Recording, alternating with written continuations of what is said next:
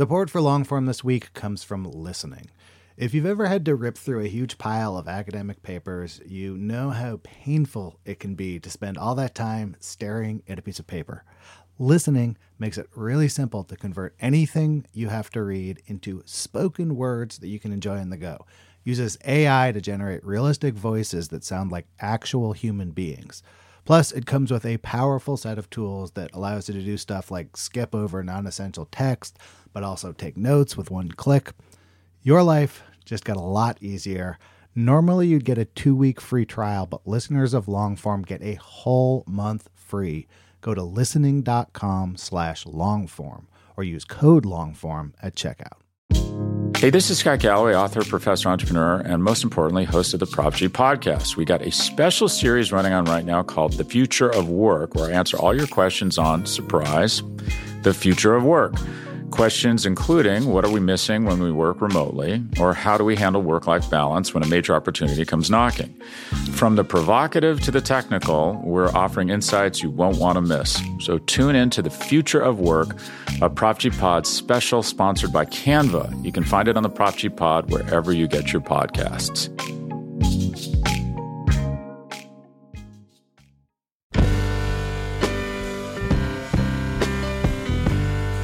Hello and welcome to the Longform Podcast. I'm your co-host, Evan Ratliff. I'm here with Max Linsky, my other co-host. Aaron is off today. Hello, sir. How are you? I'm glad that Aaron is getting a well-deserved break. Who did you have on the program this week? Special guest, I would say, on the show this week is Jess Zimmerman. Jess is the editor-in-chief of the online literary outlet and publisher Electric Lit. She is also a prolific and brilliant essayist with a new collection out called Women and Other Monsters. She writes about feminism. She writes about literature and culture. She writes about things that happen online. And she writes about reimagining ancient Greek monsters. And we talked about all of that. Evan, you're burying the lead. She is also, Max, you may not know this, but she is also my sister-in-law. I think it's a brave thing that you have done, having so many members of your family on this podcast. I could tell you that if I had members in my family who wanted to come on this podcast, I would not have them on the show. But you're a bigger person than I am. You're a better person than I am. And I'm so glad that you had your sister-in-law on to talk about these very sensitive and personal things that she writes about so very well. Well, dedicated listeners to the show will know that some years after the show started, I married into a family of successful writers, all of whom would be on the show in some sort of alternate universe anyway. So I don't let these familiar connections stand in the way of having them on the show. And I should say one disclaimer for this episode, which is, I think partly because Jess and I do know each other so well and I know her work so well, we may have skimmed over some of the details of some of the essays that we talk about. So if you're not familiar with Jess's work, you should jump in the show notes. You should read something like Hunger Makes Me or A Midlife Crisis by Any Other Name. Those are both Hazlitt essays. Or just buy the book. Why not just buy the book and familiarize yourself a little bit, and that might help with the conversation.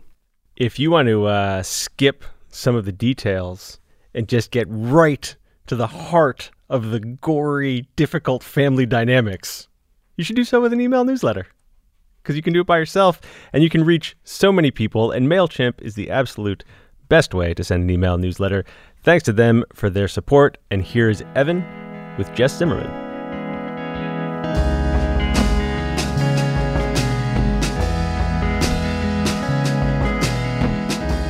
Jess, welcome to the Longform Podcast.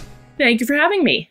You are a unique guest for the podcast in that you're probably the first one that the previous day I was standing with you on a playground watching my children run around. Too cold a day to stand around on the playground, but we'll just put that up front that we are in fact related by marriage. Yep. I did a terrible job of looking after your children, by the way. Zaylee absolutely bamboozled me into letting her climb on way more fences than I was. And then I told her that if she didn't hurry up, we were going to take her to a mush restaurant where all of the food was mush. And she ended up deciding that as long as she could get French fry mush, that was actually fine. So she's much smarter than I am. Well, this is what ants are for, exactly, to provide this kind of guidance.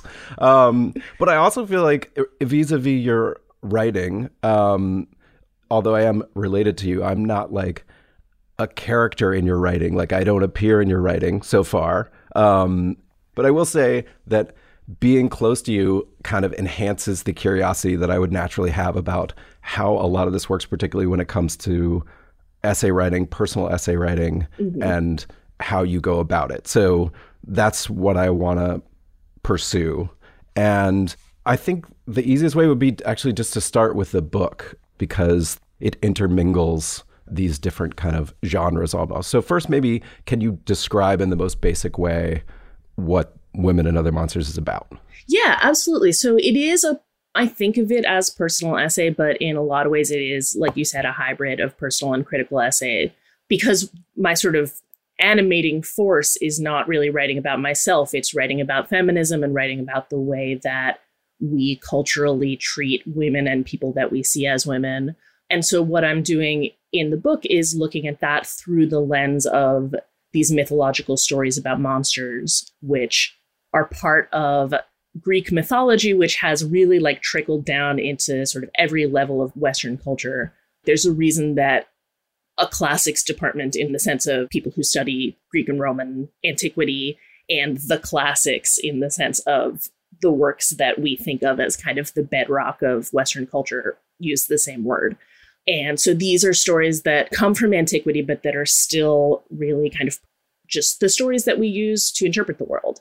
And so when some of those stories are about female monsters, and many of the monsters that are in these stories are female or coded as female, those are kind of stories that we unconsciously apply to the ways that we think about women and sort of women adjacent people in our lives. You know, we still call people harpies, we call them gorgons, we talk about screen sirens. And so like these narratives are still with us. And it's just a way into sort of talking about the ways that women are constrained. Do you remember when you first sort of hit on that comparison, when you first sort of looked at a monster from antiquity and said, actually, I see the way that this applies to the way women are treated today? This is a really great question. I was trying to remember this recently. And the only thing that I can really remember is like making a Facebook post saying, hey, what are you guys' favorite female monsters? It's for a thing, which I almost certainly made at, 3:30 a.m. And so I can't quite get back into... Can't call it back up? Whatever mindset precipitated that. But I had written an essay for Hazlitt, which is a Canadian magazine, that was about hunger and the ways that women are sort of discouraged from expressing hunger or even really feeling it or recognizing it in themselves. And that became the substrate of the essay about Charybdis in the book, who literally her origin story is that she was so hungry that she got turned into a monstrous whirlpool. Like she was just eating everything and she couldn't stop eating everything. And so that was probably the way in. And so I think then it just kind of expanded outward from there. And when you started making those connections, had you thought about writing a book that was just personal essays? Like, would you ever have done that? Or were you waiting to kind of like have something else unlock it? I mean, I had certainly thought about doing it because it does seem easier to me, because personal essay, as it turns out, is just like a mode that makes a lot of sense to me. It took me a long time to kind of get into that mode. I wrote a bunch of different other kinds of things. I was a journalist for a while. I was an opinion columnist for a while. And writing those things always felt very hard. But I definitely had a sense that if you write a book, it should be... and this is partly because, as you know, my mom is a science writer. And so I was like, oh, when you write a book, it's a book about popular science that, translates some important concept for the masses. And I was like, oh, well, if I write a book, it'll be like a Mary Roach kind of book, heavily reported, but also maybe a little bit voicey. And it didn't really occur to me that, I could write an essay collection, because that just felt too easy, because they're all 5,000 words long. You just have to write 5,000 words and write 5,000 words and write 5,000 words and just keep doing that until you have a book. Which seems way easier. So I honestly just felt like I was cheating. You. Yeah. Well, right. So exactly. This is the thing, right? Is that it's not actually easier. It's just the mode that works well for me. Yeah. But for a while, like that felt to me like cheating. And then I did get to a point where I was like, oh, the kind of writer that I am is an essayist. This is the size in which I think of, stories. And I feel like it takes a lot of confidence to just put out an essay collection that's like the running theme of these essays is that they're by me and that's enough for you. And in fact, that is a perfectly valid way to create an essay collection, and people do very, very successful books on that with that framework. But I kind of felt like, okay, well, I need to have something bigger, some kind of through line, some kind of grand unifying theory that brings it all together. So when you write personal essays, there's like something you're doing for yourself in writing it, and then there's something you're doing for the reader. And I want to talk about both, but first I want to talk about the reader. And you have a little preface where you sort of talk about who the book is for. And I want you to explain that. And to what extent are you trying to illuminate things versus trying to persuade people of something? I mean, for sure, a lot of the techniques that I use in writing were influenced by teaching rhetorical writing, which is sort of argument driven. And, I'm an editor in most of my life, and anybody who has had a piece edited by me will tell you that, I talk about arguments all the time. I talk about thesis. I talk about exigence, which is just kind of like the so what factor and why anyone would care. And all of this comes from rhetorical writing specifically and teaching rhetorical writing specifically. And I think that is a significant part of at least the finished product, that it is essentially a piece of argumentative writing or persuasive writing, because I think in many ways, like any piece of writing that has a significant impact on the reader is going to be persuasive writing. So in a way, there's not a lot of daylight between those two concepts for me. If you're writing about feminism, illuminating something and persuading someone that it's important, that it's, worth thinking about, that it's good or it's bad, are in many ways two sides of the same coin. Yeah, well, let me take an example. Like, you write about women's anger and the way it's constrained by these ways that people interpret it. And I can't remember which monster that is. Is that the Furies? It's the Furies, yeah. So is it your thinking when you're writing it? Do you sort of imagine a woman is reading that and seeing in it, aha, this is something I've experienced my whole life, versus a man reading it and saying, oh, wait, is this something I've done to someone that I'm not realizing? Right. I mean, definitely in that sense, it would be the first person. I still think that that's sort of a work of persuasive writing, because you do have to persuade someone to notice something and to care about something, even if it's something that they've seen in action. But yeah, I would say that sort of my proximal audience is for sure people who have already experienced this, but don't necessarily have the language to talk about it or sort of the narrative framework to see it in a larger context. Part of the reason that I talk at the beginning about who is this book for is because this is like an obsession of mine. Like, I care, and this also comes from rhetorical writing, I care a lot about who the audience is. But it also is because, the book is framed as being about women, and it's certainly not written only to people who identify as women.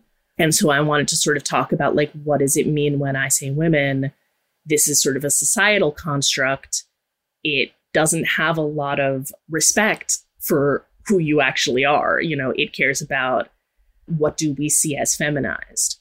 And that can also happen to people who identify as men and were raised as men and have never been other than men, or have never been seen rather as other than men, because there are certain personality traits or, ways of speaking or ways of acting or things that you care about or you don't care about that still kind of get feminized, and the way that you're treated if you don't live up to expectations in that case has a lot of overlap with kind of expectations that are put on women. And so even if you're reading it and it's not super near to your experience, there will, I think, occasionally sometimes be a flash of, oh yeah, this has happened to me. And I recognize that it's happened at a time when I'm like not living up to sort of expectations of masculinity. Mm-hmm.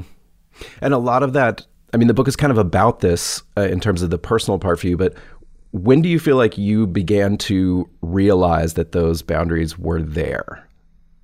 Pretty late for for sort of a person who writes about feminism. And I think this is partly a generational thing. Like, I think a lot of the younger feminist writers were coming to it at about the same time that I was, which was a time when sort of the feminist blogosphere was really in abundance, but a much younger age. Actually, in the essay about anger and the Furies, I quoted Lindy West talking about how she didn't really understand feminism until she was 19. And I was like, girl, 19? Like, you're a prodigy. So it took me longer than that. And it did really come from a place of sort of reading other people doing exactly this same thing that I think I'm trying to do, which is offering a framework, a narrative for understanding the things that you experience and notice, but don't even always necessarily credit. It really helps to have somebody else sort of come in and say, no, actually, all of these are related and all of these are larger than your individual experience. We just published an essay on electric literature, actually, it was about a lot of things, but one of the things that it was about was watching I May Destroy You, in which one of the themes that happens in that show is that the main character has sex with the man who removes the condom in the middle. And the show shows her process of realizing that that's not just like a thing that happened to her that she didn't like. That's actually a crime in Britain. Like, that is considered rape. So you see her like finding that out, and then you see her acting on that knowledge.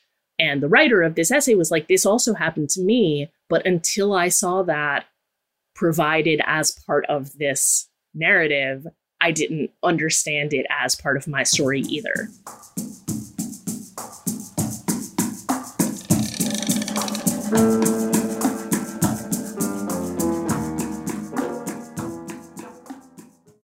Support for Longform this week comes from listening.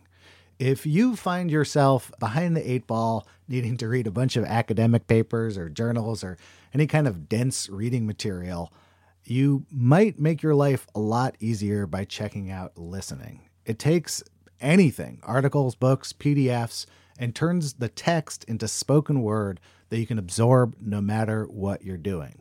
The app has lifelike AI voices complete with emotion and intonation that creates a realistic and pleasant listening experience. So I had to go into the city for some meetings. I needed to review some PDFs, threw them in there, listened to them on the way. It was both pleasant, and I kind of forgot that I wasn't like listening to a professionally done audiobook or something. Like, very quickly, the voices sounded totally natural and human to me. This listening app might just transform how you consume reading material, and you can give it a shot yourself risk-free. Now, normally you'd get a 2-week free trial, but listeners of Longform get a whole month free. Go to listening.com/longform or use the code longform at checkout. Listening. Your life just got a lot easier. Calling all female runners, it's time to lace up and join Team Milk. Since the 2022 New York City Marathon, Team Milk has sponsored female marathon runners nationwide, providing support and shining a spotlight on their unique stories, perseverance, and drive to go the distance. Why milk? Dairy milk is an excellent nutritional add for both marathon training and recovery. Milk contains 13 essential nutrients, including high-quality protein, making it a crucial component of a training diet. Plus, it's one of the best beverages for hydration, even better than water. The same electrolytes that are added to many of your favorite sports drinks are found naturally in milk. And in 2024, Team Milk is taking the next step to empower female runners by launching the only women's marathon in the U.S. designed for and by women. Built to be accessible, empowering, and community building, the inaugural Every Woman's Marathon will take place in Savannah, Georgia on November 16, 2024.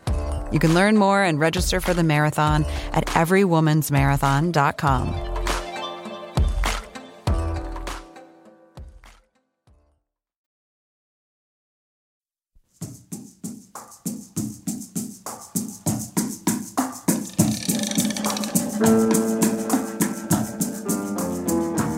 And There is a lot of looking back at your own life in the collection of essays, and there's an extreme level of vulnerability in some of these essays.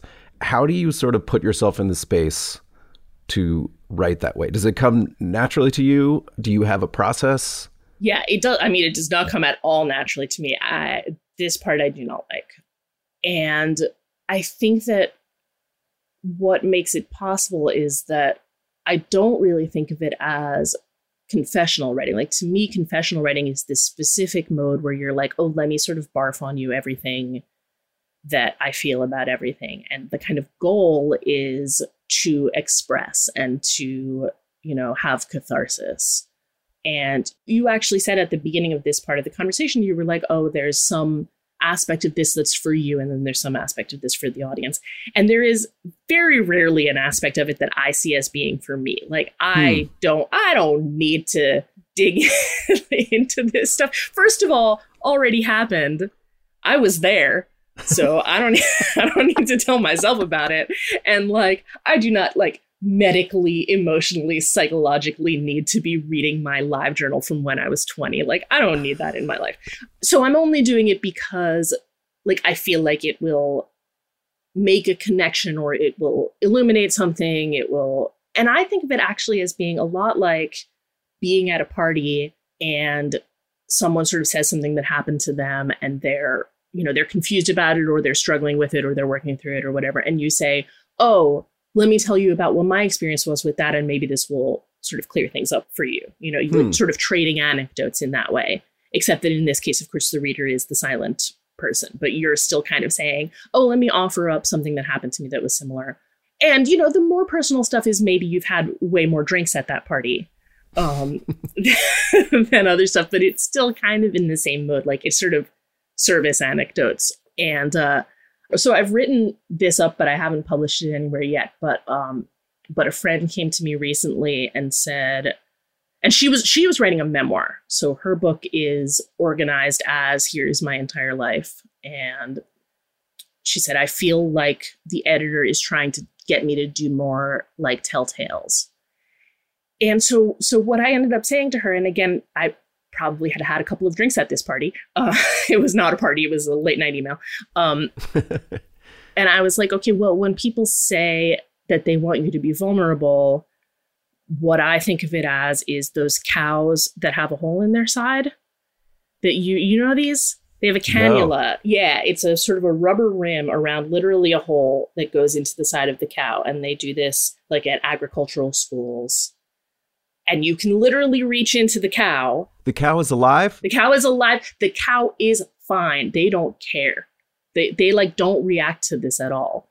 And it goes into one of the cow's four stomachs. So it's actually a very sort of circumscribed area of the cow's digestive tract that you can access here. But it is an extreme vulnerability, right? It's a puncture right to the center.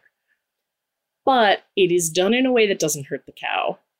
And it's done for a reason. Right. There is a reason that scientists would want to be able to access the rumen. They can find out a lot of stuff about cow digestion by being able to just kind of reach in there.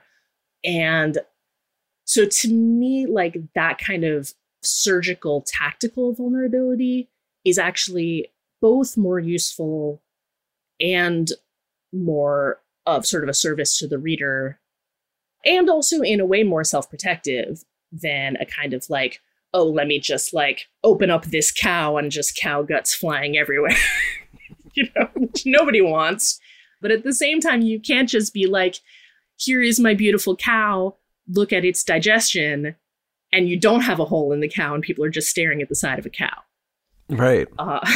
Now, that's all I want to talk about. I want to go Google pictures of this situation because I can't quite imagine it.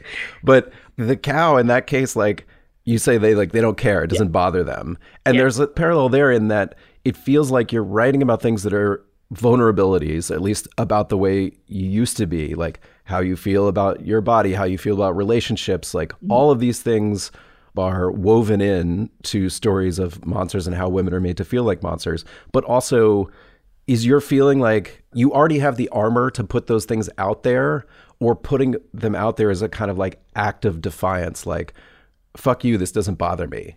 It's not quite either of those things. I think it's closer to the second as like an aspirational approach, but I would say that, I mean, it does bother me to a certain extent, and like I do care, and I recognize that like the vulnerabilities are vulnerable. It's like, if everybody can just reach into your stomach, that's freaky. That's a little freaky. But my goals are sort of to be, and this is kind of where the cannulated cow metaphor comes from. My goals are to be kind of exactly as vulnerable as I feel is necessary. And that's not necessary to me. That's necessary to the observer, to the reader, or the cow scientist. So it's kind of like, okay, well, if this is out there, it's out there because in order to make the larger point that I wanted to make, which is not for me, it's for you, like I had to give this level of access. And so it's less that I'm like, oh, I'm putting this out there and fuck you, I don't care. And it's more like, oh, I'm putting this out there so that you can hopefully at some point say, fuck you, I don't care what you think of me. But so it is like, it does kind of feel more strategic than cathartic, for sure. There's also, I feel like there's woven into the book, there's this like hyper modern and the ancient, like I think of you as a person of the internet, not of the internet, but like a person who knows the internet much better than me, a person who I would ask like, what's going on with this thing on the internet? Please explain it to me. And so I wanted to go back a bit because I know you were like early to the internet, and I feel like that may have been a part of the writer you became. So when did you come to the internet, and what form was it when you did?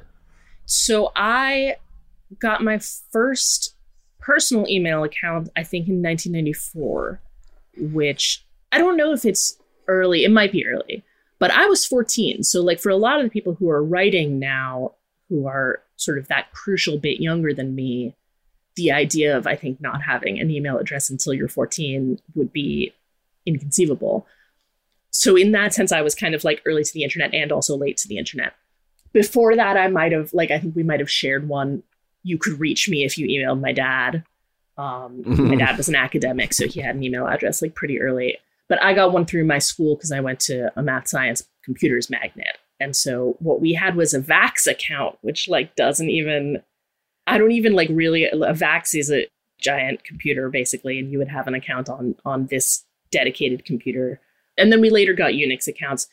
And I spent, most of my, instead of text messaging, we'd use this program YTalk. So people who all had accounts on this same Unix computer could use YTalk to talk to each other. And it was just like green on black text, and it would split the terminal window into however many boxes there were of people you were talking to. So if you were talking to more than like 3 people at a time, you would see like maybe a couple of lines of text, and then it would scroll off because they were all these tiny little boxes.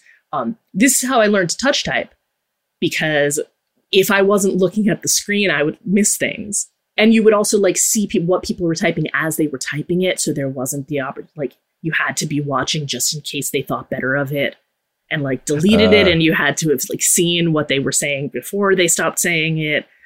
So, I mean, how this sort of influences me as a writer, it definitely does.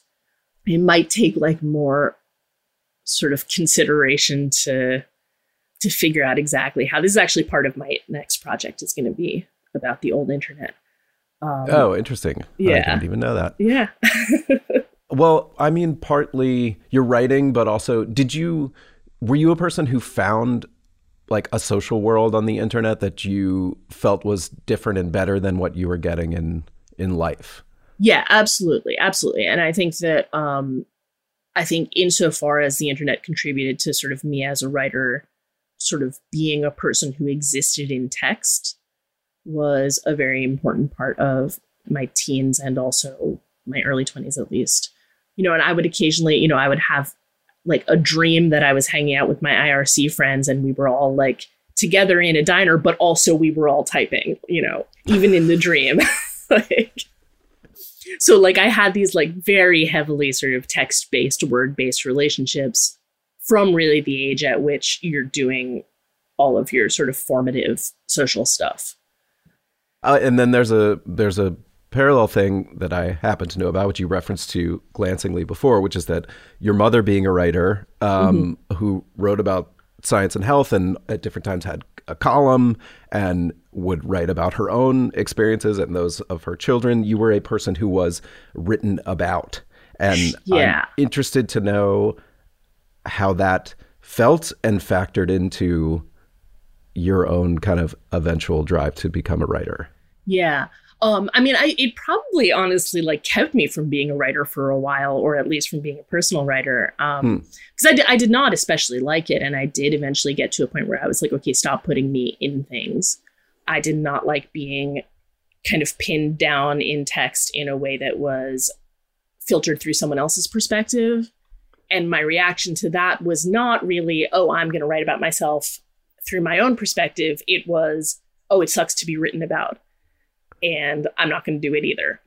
And it was really, it was actually just when existing on the internet kind of flipped over from having a live journal to having a blog. I think that was probably the thing that did it, because that made being a social person who existed on the internet and who was social on the internet, that went from being kind of a turned inward situation to a publishing adjacent situation. Live journal, you're all kind of looking at each other. You're in a huddle. You're looking inward. You can lock things. And then a lot of the people that I was blogging with when I was, doing sort of early blog stuff had kind of plucked me from live journal and said, I like how you write. Will you come and write for this blog? And then that became sort of a public facing thing. And I kind of slid into writing in that way. Was there a moment when you sort of realized it, where you said, oh, wait, I'm doing the thing that I had resisted? That I legitimately tried not to do. Yeah, for a while, and this is embarrassing, but I feel like I can say it because it's hard to find these things anymore. For a while, I was writing for XO Jane. And I definitely had a moment where I was even as a blogger, I was very kind of played a lot of things close to the vest, and I was not very vulnerable, and I was not very self-disclosing. And there was a real hunger for it, and people were asking for more of that, and I was trying to sort of learn how to do it. But it wasn't a natural mode for me. And then I was writing for XO Jane, and I was doing it because, in my family, writing is a job, and they had offered me some money. So but I was kind of oh, I'm actually writing for the part of the internet that is most famous for this really over the top confessional self-disclosure. What exactly does that mean about me? Which is not a question that I really have an answer for. I didn't sit super comfortably in the sort of XO Jane universe. Which was, as you say, was extremely confessional, and they would almost, I feel like their reputation is they would almost coax people into exposing more and more about themselves, because that was more and more traffic, regardless of whether or not it had some value to readers or whatnot, or especially to the writer. Yeah, they were definitely part of what I think has been called sort of the personal essay industrial complex. And they kind of wanted the worst thing that had happened to you, because, and which is for a multitude of reasons, not all of which were crass. There is certainly the aspect where it gets more attention. But there is also the aspect where there was a very strong community around XO Jane. And it was because I think people felt spoken to. These very specific, young white women basically felt spoken to. So I do think there's some value in that. But once I kind of fell into this mode of being able to tap into personal writing, then I started thinking about okay, well, what are other things that I can do with this? What's a way to kind of elevate this from just, here's the thing that happened to me, right? Because that's kind of the XO Jane signature, right? Is it happened to me? And I was okay, well, and then what? And then who cares? Which is going back to exigence, right? It happened to me, so what? Well, that takes me to the editing part of it, because I feel like you're known as a particularly generous and expert editor of personal essays. And that, in my experience, is a very hard type of editing to do. And I wanted to know, so you've described a little bit of what you're aiming for, but what do you do when you get a piece? Is there a process by which you try to start and arrive at that point? Yeah. It does. I do look at them a lot of the time through a rhetorical framework. So I want to know that I can express what the point of this piece is and what it's about, even if it's very, very beautifully written. And it can be tempting if something is beautifully written to say, oh, well, it doesn't really have to have a specific like thesis that could be expressed in a sentence. It's just a vibe. But I'm like obsessed with thesis. Like I just want to know what the take home message is. So that's definitely something that I look at if I get a very personal piece, is I want to make sure that the parts of it that are personal are there for a reason and that they're doing something. And that it's not just sort of, I needed to work through this, so I put it on the page.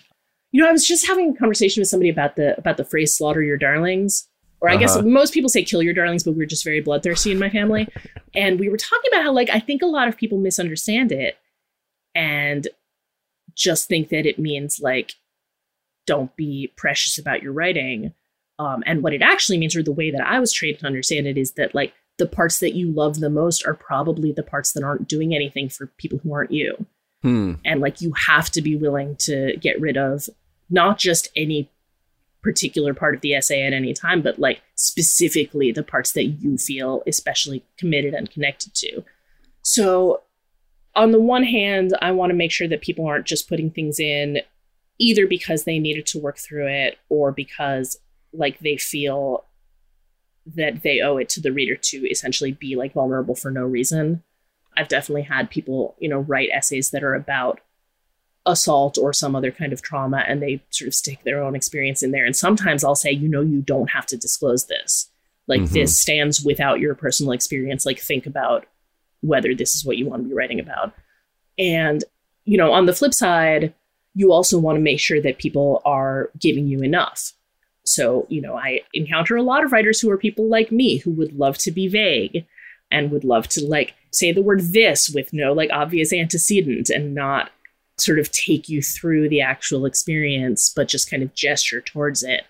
And you do really have to balance both of those things. Like the self-disclosure has to be there for a reason, but it also has to be there. And a lot of the time I'll say, you don't necessarily need to say more about what happened to you. What you can say more about is like what happens, right? But you have to spend more time in that feeling.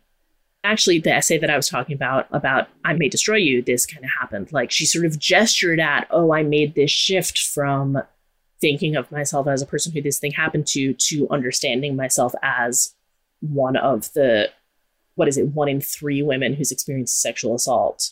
So that changed my narrative. And I was like, you don't have to give us the details of the experience. You can keep that to yourself. But we need to hear more about that shift in your self-identity. And do you feel like you have to give are people sort of very aware of the way that these things happen on the internet now? Or do you feel like you have to find yourself saying to them, if this goes viral, like you have to think about what's going to happen to you harassment wise or just exposure wise? Yeah. I mean, I feel like most people are either thinking about that too much or not enough. And like I have one go-to writer who is also a memoirist, and Sarah Kerchak, she wrote a memoir about like her experience growing up with autism.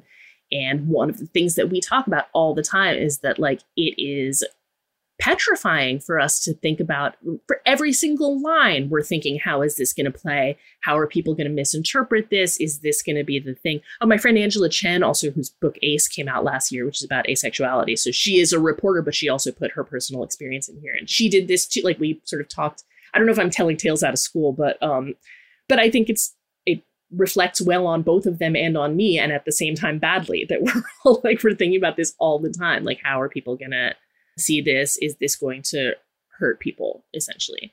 Which is a good instinct, but it can become something that really gets on top of you. And then there also are people who, like, if their goal is to write something, either for cathartic reasons or for, artistic reasons, they aren't really thinking beyond what am I putting on the page. Like, either, think about whether you want to be disclosing this or, occasionally someone will kind of write themselves into a corner where they wind up making a claim that like, I don't think they want to stand by. And then I'll say, okay, what you're essentially saying here is XYZ. I don't think you mean that. I think you just like wound up here by following a path. So let's kind of like walk back out of that and figure out what you actually want to say, because I do not think this will land well. And what's your experience of when one of your essays has sort of become more popular? Like you did that essay for the Toast about emotional labor, which I feel like went pretty wide. I don't know, it was a while ago, so I don't know the actual like relative to today's virality, what that would be, but it felt at the time like it went very wide. And what is your experience of that? In that case, I actually learned a lot from the response to it, because I wrote about kind of the amount of psychological work that women are sort of asked to do in relationships and in friendships that is not really seen as work. And I kind of made the comparison to the way that that housework isn't seen as work because it's seen as just like a thing that women do that we're not supposed to expect any kind of recompense or recognition for. And it got picked up on Metafilter, which is kind of one of the last remaining parts of the old internet. It's the last great social network. It's really, the last like non-awful social network. Like sometimes it's awful, but most of the time it's not awful. And most of the time it's really, really good. And the conversation on Metafilter got like several thousand comments. And a lot of those were people thinking through this topic in a deeper way than I had, and sort of talking about how, you know, it's not just that we're expected to kind of provide free therapy. It's also that we're expected to notice the things that need to be done in the household, you know, like as kind of the corollary to housework, not just do the housework, but like keep track of the housework, notice what needs to be done, delegate. There was a lot of conversation about like partners who would say, oh, well, I'll do that if you ask me to. And then it's like, well, but I shouldn't have the burden of asking, you know, and also sort of keeping track of a couple's social life and keeping track of birthdays and just sort of all of these things that are expected and that are not sort of recognized as effort. But the sort of hive mind of the Metafilter thread had way more, to me, interesting and subtle things to say than I had said in the essay. Like that was just kind of a kickoff. And that was actually like kind of another example of like, I didn't really think through my own stuff by writing it out. I sort of found a way to recontextualize my own experience by reading people's response to this piece. And usually if a piece goes viral, you don't get that like really sort of constructive response where the sort of gaps in the piece are shored up by other people adding to it and talking to each other and supporting each other and like putting each other's lives into context. So that was, I think, an unusually positive experience. Yeah, that's definitely not, that seems like an exception to what I thought you were going to, I thought it was going to be more in the direction of like 1 million reply guys being like, you want to be paid for being a good friend? And I don't really understand why that didn't happen, right? And I think it was just because like it was on the Toast and then it was on Metafilter, because like the original piece like kind of deserved that response. Like that I hadn't really thought through. No, I don't want to be paid for being a good friend. And I think I talked about that a little bit, but like it was coming from this sort of like very capitalist mindset that like, oh, if something is labor, we should be paid for it. And like, I could stand to rethink that. So I'm actually really surprised that I didn't get a response more like that. And that's what I'm always bracing for. Like if I sort of game everything out to how are people going to respond to this, I'm always expecting that kind of worst case scenario. And then sometimes that doesn't happen. I mean, audience plays in a lot here. Like that went out to a sympathetic audience. I got way more, when I was writing for The Guardian, I got way more people just being like, how dare you? Do you feel in any general way that the online personal essay has like evolved to a different place than it was 5 years ago or 10 years ago, either from the business perspective, like the essay industrial complex that you mentioned, or from the stylistic perspective? Yeah. I mean, there are fewer and fewer places that publish them, because for a while when there was this personal essay boom, publications were sort of creating first person verticals. And a lot of those have come back down. So what we're seeing that's interesting to me, places like Catapult and Hazlitt, and I hope Electric Literature, is finding a way to like marry the essay, which, as sort of a literary form, right, as a creative nonfiction form, with a sort of broader, more internet focused or internet optimized kind of subject matter and framing. and this is something that like I try to do at Electric Lit. Like I also want to put up things that are beautifully written or especially interesting or, you know, that are elevating new writers. But then I still want to be, you know, talking to an internet audience and giving them kind of the headline and the framing that makes them understand like, oh, this is relevant and important to you. And this is worth, you know, stopping your scrolling for. How do you suss out what that is? Like, where does that understanding come from? I mean, partly from just being way too online.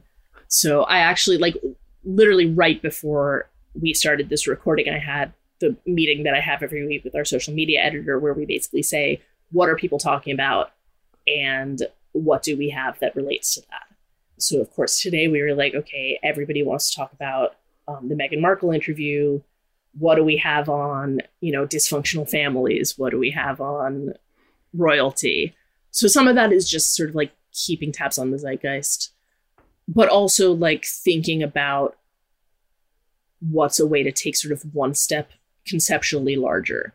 So we had a big success recently with an essay about the new Cruella film, because I was, you know, on Twitter enough to be like, okay, everybody is riffing on the trailer of this film that like is the like humanizing backstory of Cruella de Vil.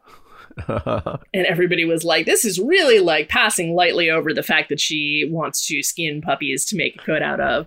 And I basically got together with one of my sort of go-to writers and was like, can you do something that is about this like urge to humanize Cruella? Well, I sort of said on Twitter, like, who's going to give me a good pitch about like Cruella and Maleficent or whatever, however you pronounce the Sleeping Beauty evil fairy that also got her like backstory, and Wicked, which is the Wicked Witch of the West's humanizing backstory, and Circe, which is a wonderful novel that is the humanizing backstory of Circe from the Odyssey. And so Elise got in touch and said, oh, I think this is connected to sort of ideas of women's purity, and like we can't countenance a female villain and we have to give her some kind of sort of mitigating trauma or, you know, reason or righteousness. So I was like, yes, great, write about that. We turned it around really quick because this was something that people were talking about, but it was something that like I kind of wanted to use that as a way in to talk about something larger. Yeah, well, it's very of your book to yeah. I mean, she's a monster. I know. I was like, I should probably write this myself, but Elise came to it with a lot of background information. So. Well, coming back to the book, I'm going to ask a couple other things that I was very interested in how you put this together. So one is just like, you've got a bunch of different monsters, and I was fascinated by the ones you chose, but also like, how do you order such a thing? Like what the order feels very natural to me as the reader, but of course it feels that way once it's done. But how do you pick these disparate things and put them together? So I feel weird that I keep being like, we had a good essay on Electric Lit about this. Like I'm not actually just trying to shill for Electric Lit, but we did actually have an essay last week about ordering a poetry collection using mixtape rules. And this poet actually like ordered her poetry collection by assigning like a song to each poem and then making a mix and then putting the poems in that order. Huh. And I didn't do exactly that, but I did express it to my editor as, oh, we're going to use mixtape rules, which was, you know, I wanted to come out of the gate with one that like I knew everybody, like the first one is about Medusa. People really responded well to the sort of shorter version of that on the internet. So I was like, okay, well, you got to start with one that people like so they'll keep reading. But then you have to like kick it up a little bit. Like you can't then have the energy drop after that first one. So then the next one is one that like I particularly like. Then, you know, if you have some weak ones, you like hide them kind of in the middle, but you can't go like directly from like a super high energy one to a super low energy one. So I really felt like it was very, very similar to putting a mix together. Were there extra chapters? Are there chapters that didn't make it in that you wrote? There are chunks that didn't make it in, not whole chapters. Because I am like a very, very, very like edit as you go kind of person. So I'm not one of those people who like writes 100,000 words and then has to cut it down afterwards. Like I am like fine tuning every sentence as I go. So it was hard enough to like write all of the stuff that like make it long enough, basically. But there were chunks that I took out because I was like, this isn't actually serving the piece. And I am actually, this is also going to sound like a plug, and it is a plug, but I am going to put some of those like Slaughtered Darlings on my newsletter for subscribers, but not for free. All of the like newsletter essays are for free. And I'm like, no, you have to pay me if you want to see stuff, stuff that I didn't want to publish. The stuff is not published for a reason. Yeah, exactly. So you talked about not loving being written about when you were younger, and it's a bit different because you were young and you didn't have any choice in the matter. And eventually you said you didn't want that to happen anymore. Right. But there are people who are written about. I mean, you write very eloquently and in great depth about your marriage and what happened there and leaving your marriage. And did you feel in the same way? I mean, no one's named, but that it should be their choice whether to be included, or it should be your choice whether to write about that? It's your experience. Yeah. I mean, I think that's a really like live question for anybody who writes about themselves, right? Is like, how much of that is your story? How much of the parts of your story that like overlap with other people are yours to tell, and how much should people have input on? And in that particular case, it was tricky because like, this is a person who like didn't hurt me, who didn't really hurt me, and it like didn't do anything wrong, right? Like, it's very easy if you're writing about someone who was a harmful influence on your life to be like, well, I don't care what they think, so I'm going to say whatever I want. And it's actually only my perspective that matters.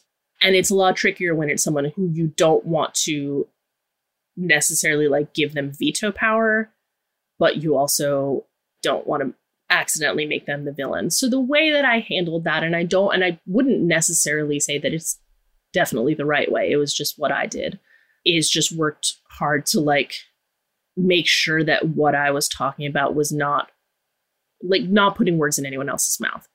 So not talking about sort of what anyone else felt, not talking about, well, okay, so we're talking about my ex-husband. Like, I didn't want to say, here are ways that he did bad things and I did good, like I just didn't, like, I wanted to keep it focused entirely on like, this was a psychological drama that was happening for me that I am telling you about for reasons. And also he was there. Mm-hmm. And I didn't want to make him like a character too much, because at that point I would have to either kind of make a lot of excuses for myself because I was the one who was behaving badly, or I would have had to ventriloquize him a lot. And I didn't want to do either of those things. I mean, I didn't want to like spend a lot of time on myself as a villain, but I will say that it is really important to not try to come off well in personal writing in general. So like I didn't want to like spend a lot of time like flagellating myself just so that I could sort of put this story in there. So my sort of way of dealing with that was to be as kind of forthright and candid as possible about what was going on with me, and then recognize that this was a thing that affected him, but not try to sort of talk about like what he did or what he felt about it. So and then the kind of flip side of that is that people that you know, whether him or in your family, are going to read this book. Some of us already have, and I don't want to over-index for this, but like there's a chapter on Lamia. Is that how you pronounce the monster? Sure. I keep meaning to ask. I have a friend who's a classics professor, and I keep meaning to be like, can you just give me like a pronunciation guide for 5-year-olds so that I make sure that I don't embarrass myself? But I haven't done that yet. I mean, I would say Lamia, but I might be wrong. Okay.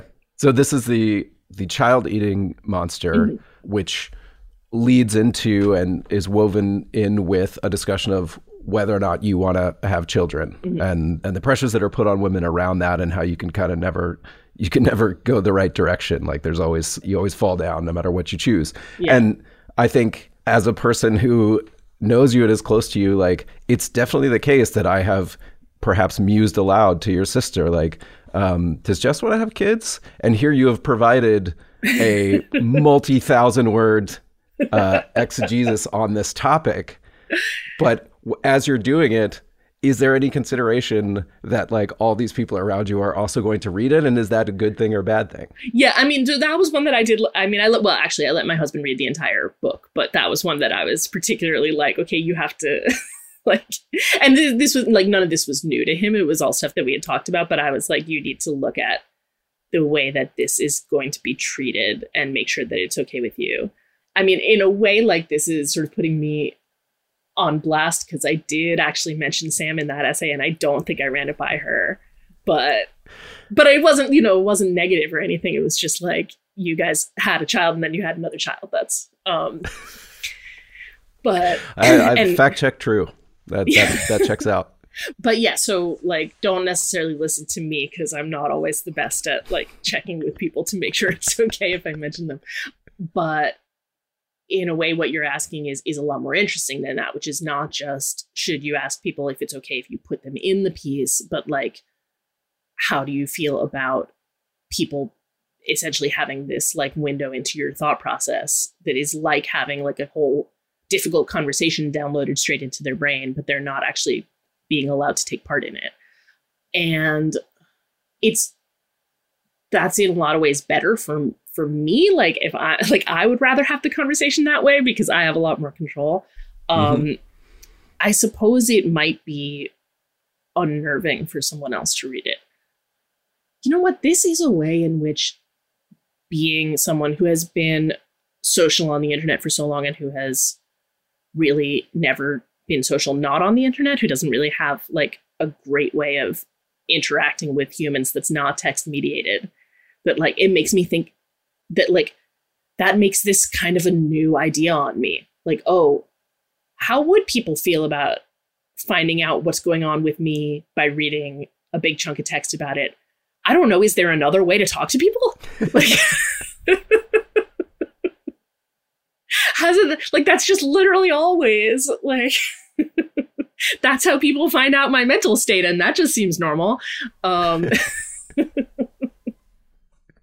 I guess my follow-up question would be, I mean, in some ways it's amazing because then people can learn something with depth and nuance there'd be a very long conversation at the very least to have to really get to those places that you get to in these essays. But then also there's a question of, and this might be true even for readers, that when you do events or do readings, like that people have this knowledge about you and how much are they supposed to be sort of upfront about the things that they now know about you, like, and feel familiar with those things in a way that they wouldn't otherwise.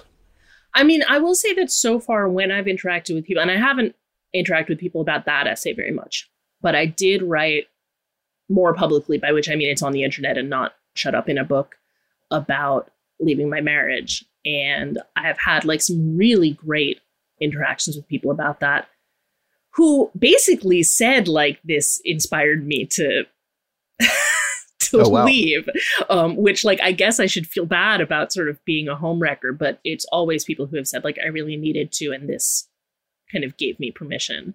And in that essay, I sort of talk about a piece of writing that did that for me.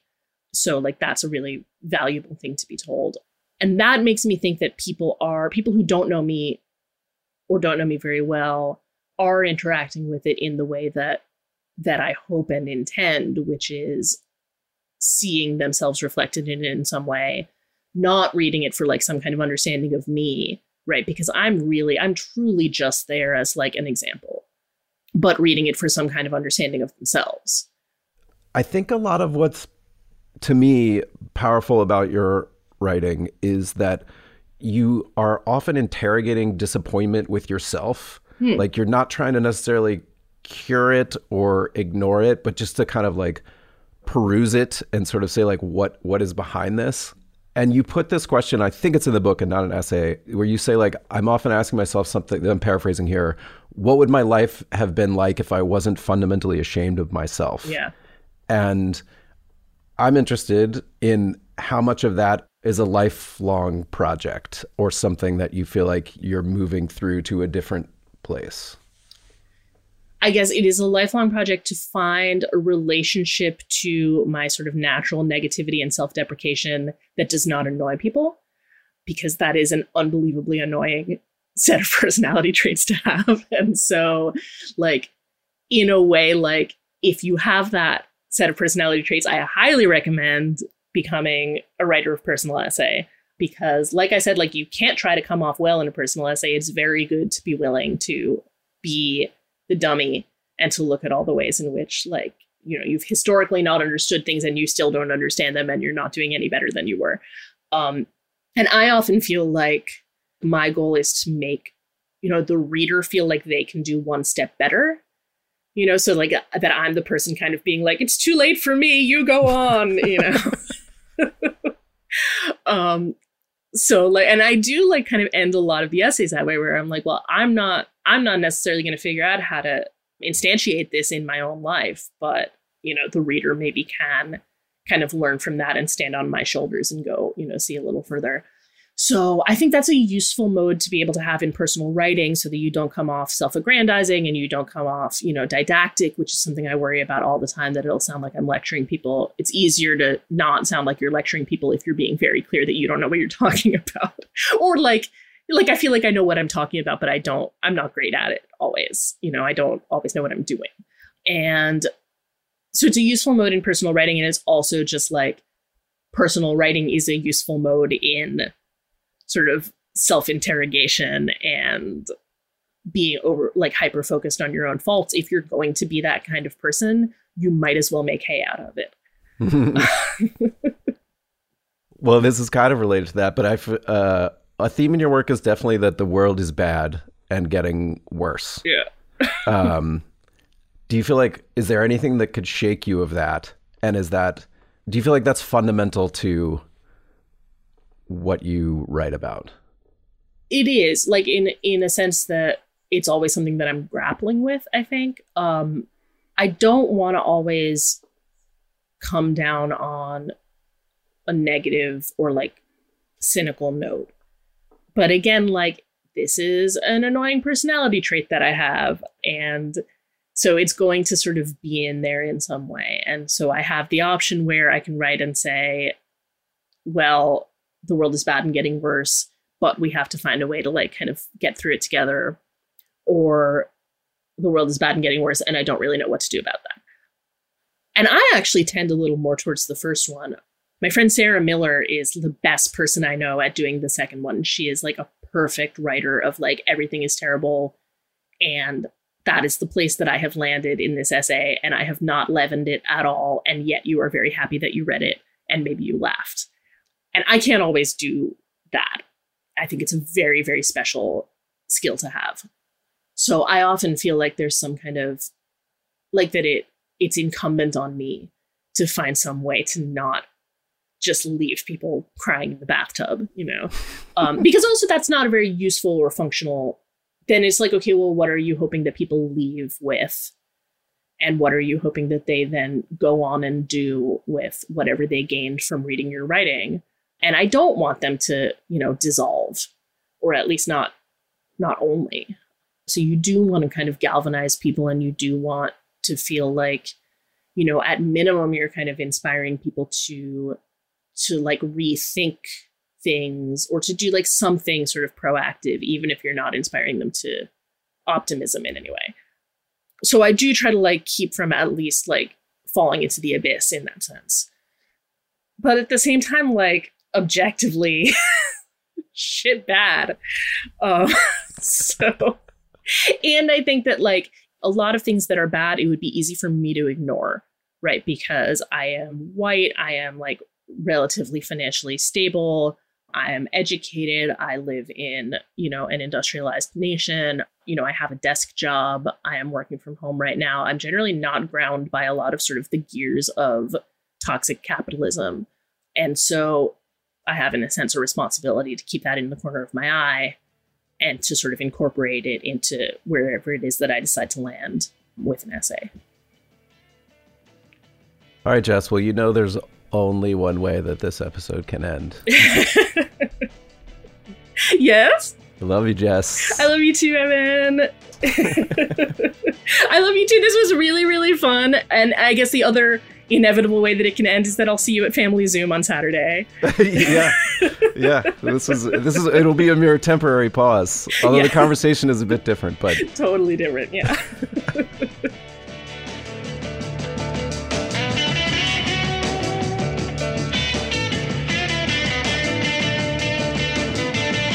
That is it for this week's Longform Podcast. I'm your co-host, Evan Ratliff.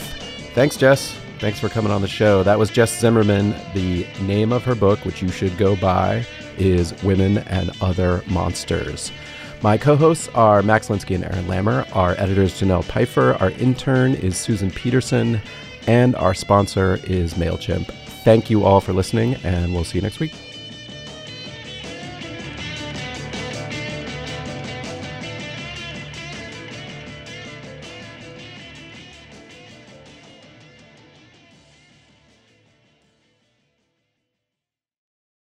Support for Longform this week came from Listening. Listening makes it easy to convert written text to pleasant audio tracks that you can take in no matter what you're doing. It offers AI voices that manage to express emotion and correctly pronounce complicated technical terms, all while sounding like actual human beings, not robots. The Listening app might just transform how you consume reading material, and you can give it a shot for yourself risk-free. Normally, you'd get a 2-week free trial, but listeners of Longform get a whole month free. Go to listening.com/longform or use code LONGFORM at checkout. Listening. Your life just got a lot easier.